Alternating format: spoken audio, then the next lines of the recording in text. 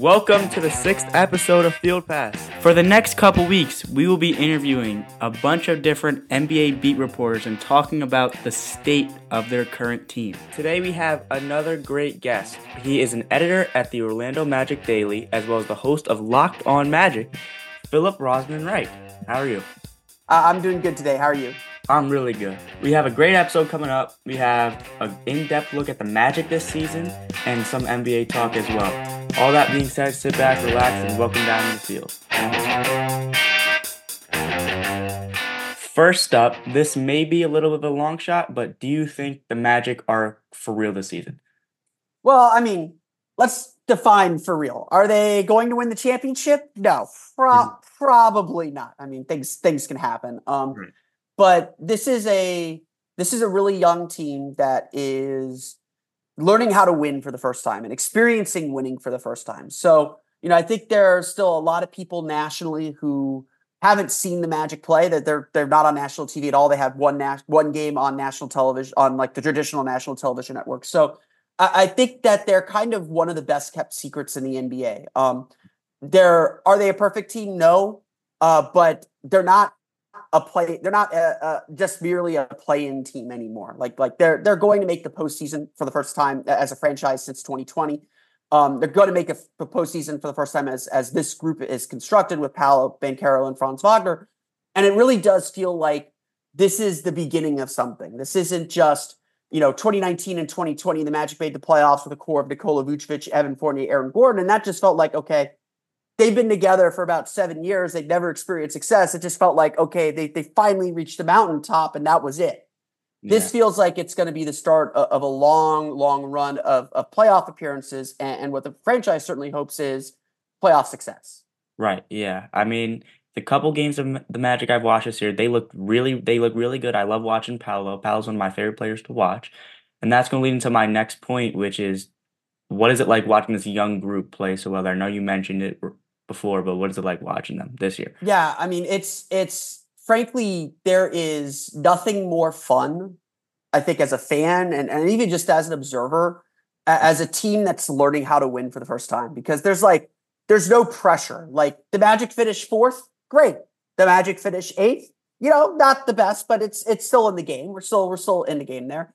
There's literally like one bad outcome of the season. It already feels like this season is a huge success. And so, a lot of the Magic players have talked about this over the course of the season, that this year is not merely just about this season. It does feel like it's been something that they've built over the last 3 years. And so there's a lot of ownership within this group, that there's not a lot of new players from year to year. They've had virtually the same roster now for the last 3 seasons.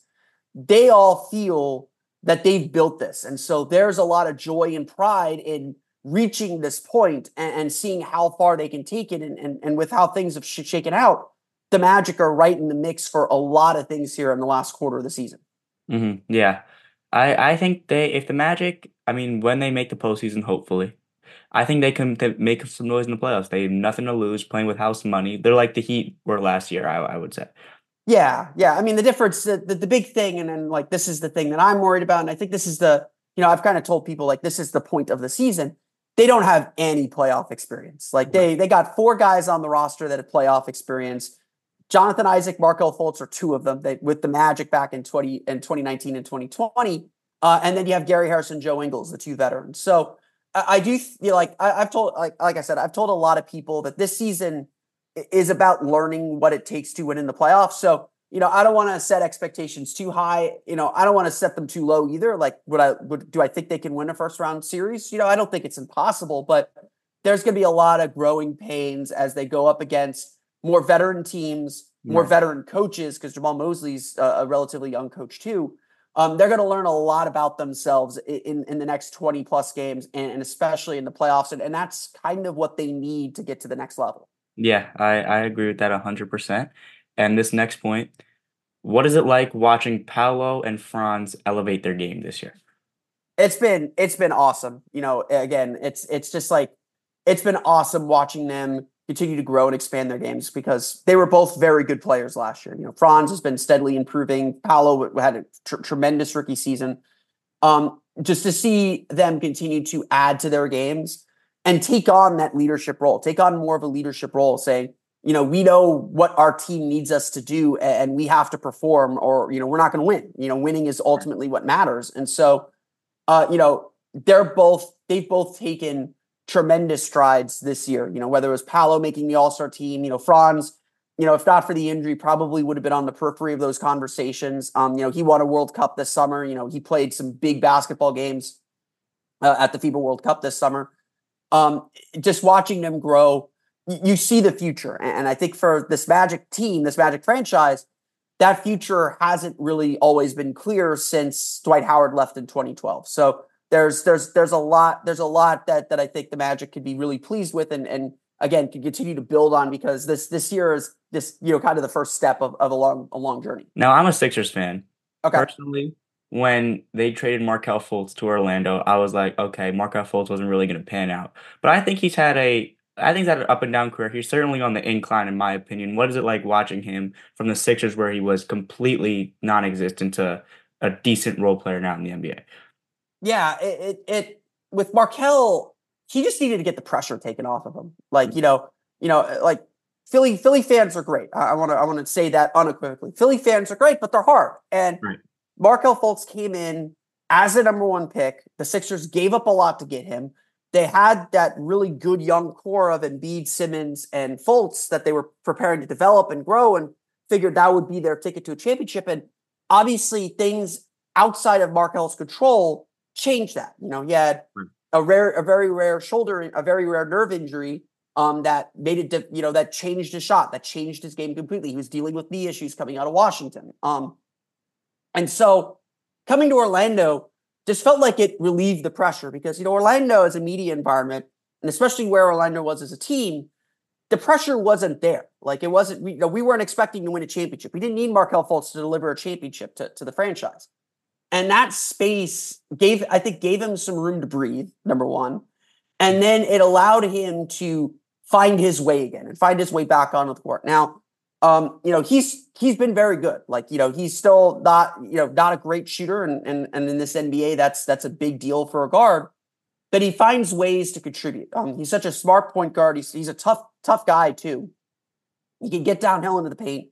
He does so many things just very well, and is a calming presence on the team.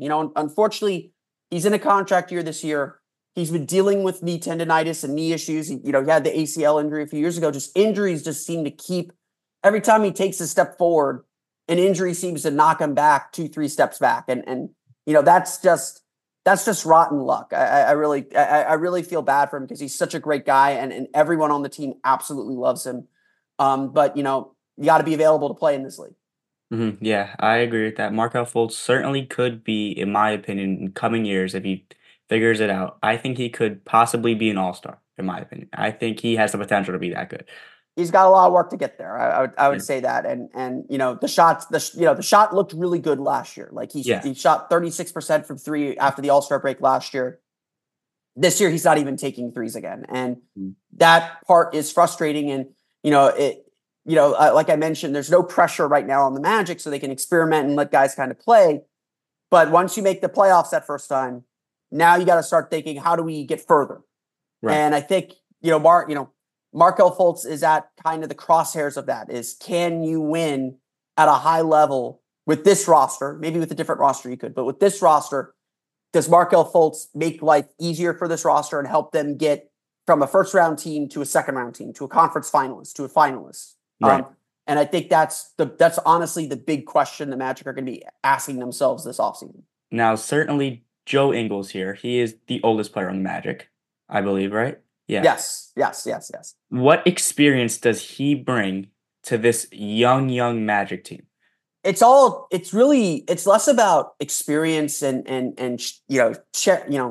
you see him on the sidelines. He's talking to players. He's talking to coaches. Like he sprinkles, nuggets of wisdom there. But to me, it's really about the calm and composure he brings. He is not bothered by anything that happens on the floor. And he is just kind of a known outlet for the team. Like when he's in the game, the Magic, I think, have their best offensive rating when Joe Ingles is on the floor this year. Like he has a very clear positive impact, and it's not just because he's one of the few like known shooters on the team. He has the ball in his hands a lot. They run him kind of as the organizer on offense with that second unit. He just calms everyone down, and he'll call for the ball when things are a little hectic and just kind of slow things down and let guys work off the ball and find the way to the right shot, to the right play. And that is what that's what a young team needs. A young team needs that poise and that composure. And that's something that Joe Ingles really brings. And, I think we'll see what his impact is when we get to the crunch time of the season, to this last quarter of the season, and then eventually the playoffs.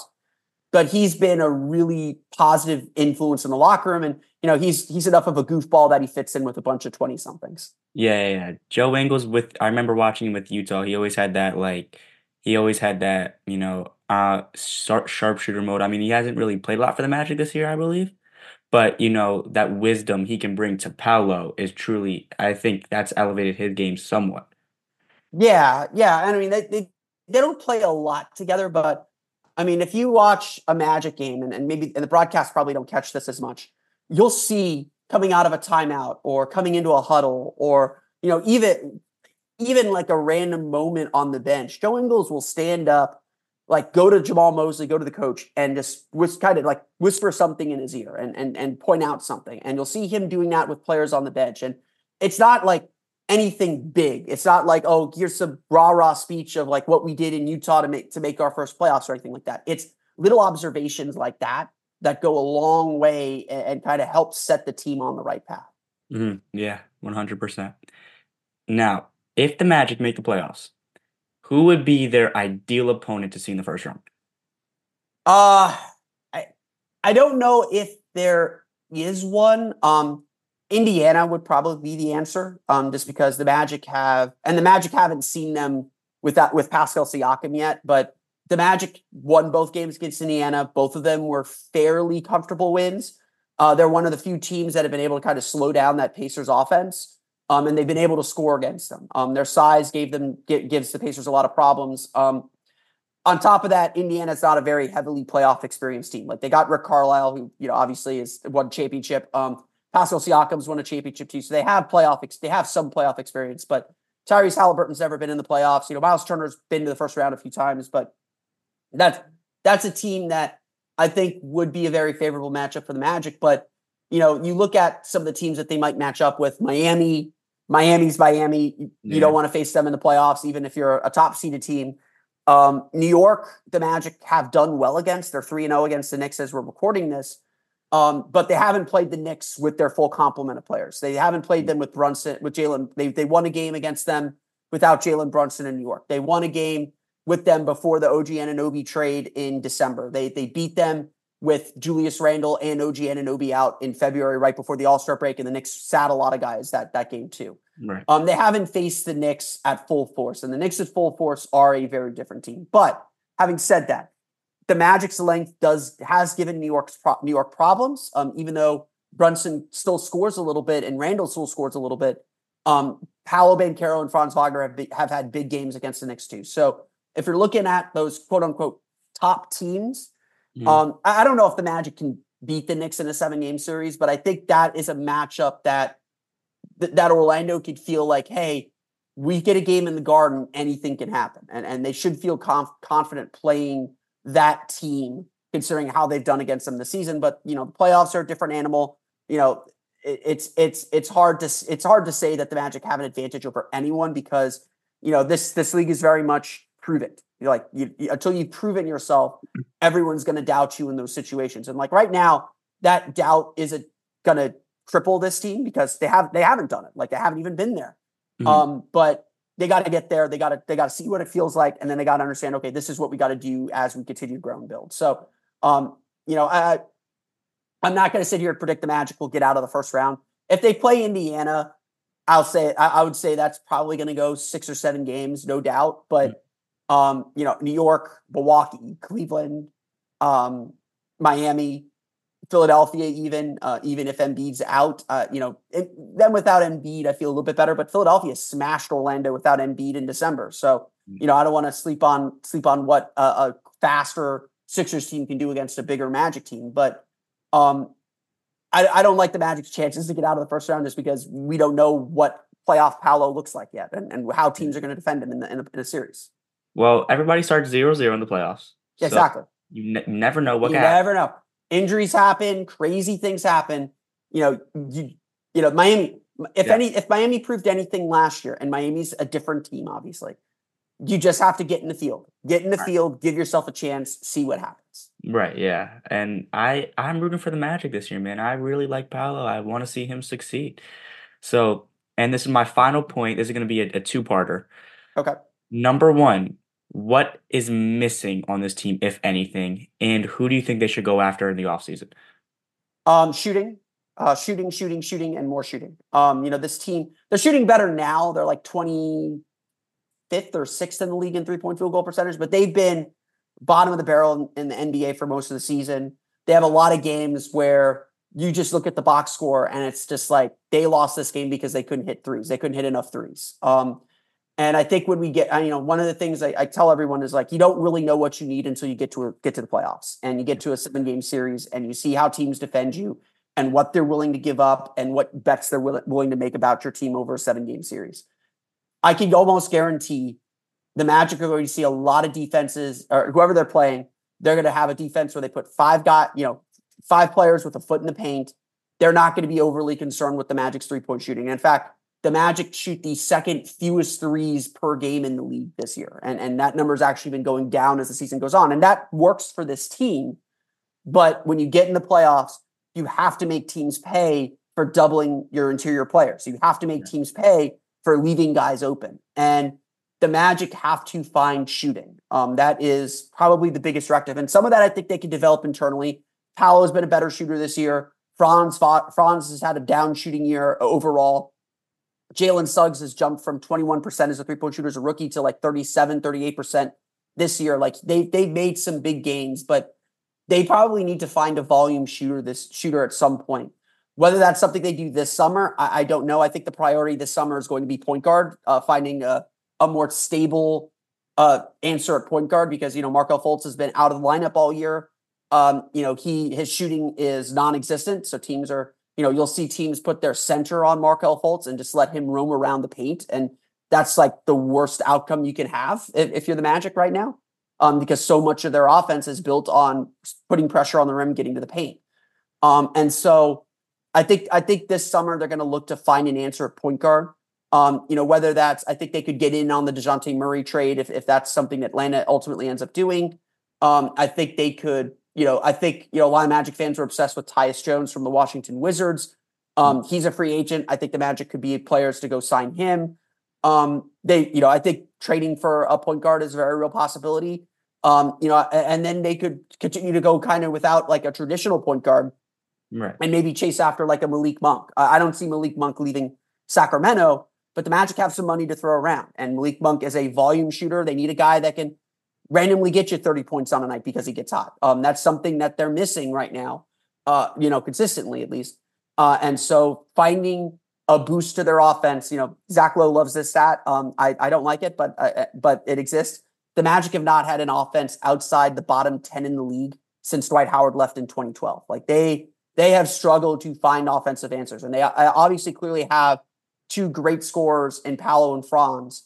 Now they got to figure out, how do we boost everyone else's scoring? How do we just become more effective and efficient? Some of that's going to be lowering their turnovers and getting more experience there, but they got to find a way to boost their offense, and shooting is such a shortcut to doing that. Yeah, I think the Magic, if they sign a stabilized point guard, like you said, like a Tyus Jones, trade for a DeJounte Murray kind of guy, I think that will act like really, really elevate this team. Yeah. But I like Jalen Suggs, and I really like Cole Anthony too. I think Cole Anthony could be something special as well. Yeah, I mean, and Cole's great, and Cole is such a culture guy. Like no one is a bigger cheerleader for his teammates than Cole Anthony. Like he loves this team. He loves what they built here. the problem with him, and honestly, this is probably the problem with Tyus Jones, so much of the Magic's philosophy is built on size. Mm-hmm. Cole Anthony is too small to start. We see this even before the playoffs, but we will certainly see this in the playoffs if he plays like crunch time minutes. Teams are going to pick on him. And Cole Anthony, I don't think is a bad defender. He tries really hard, but he is too small in a lot of ways to be an effective defender. And that sucks because, it's genetics. That's the one thing he can't control because his effort's there. His intensity's there. Like he finds ways to make an impact on defense, and he's come a long way since his rookie year on that. But he's best as a sixth man. He's best coming off the bench. And the Magic have found a really good role for him that he's succeeded in. Like he's doing exactly what the Magic need him to do. So again, this has been my big point about the Magic throughout the season. They got to get to the playoffs just so they can see how teams attack them and figure out what they actually need to improve. It's not even just about that. It's how do teams attack Paolo and Franz? Like how do they defend them and teach Paolo and Franz what they need to improve at to be ready for the playoffs in the future? It's so much of this is still just about discovery. And I think one of the reasons why the Magic didn't do anything at the deadline is because they don't want to commit to filling a need that they're not even sure they need yet. Like they're going to know exactly what they need after they're done with playoffs. Mm-hmm. Yeah, and like I said earlier, we will see. Everybody's 0-0, so anything can happen in the playoffs. Excited to see what this Magic team does, but thank you so much for coming on with me today. I truly appreciate it. Thanks for having me on. This was a very fun interview, so yeah, thank you again.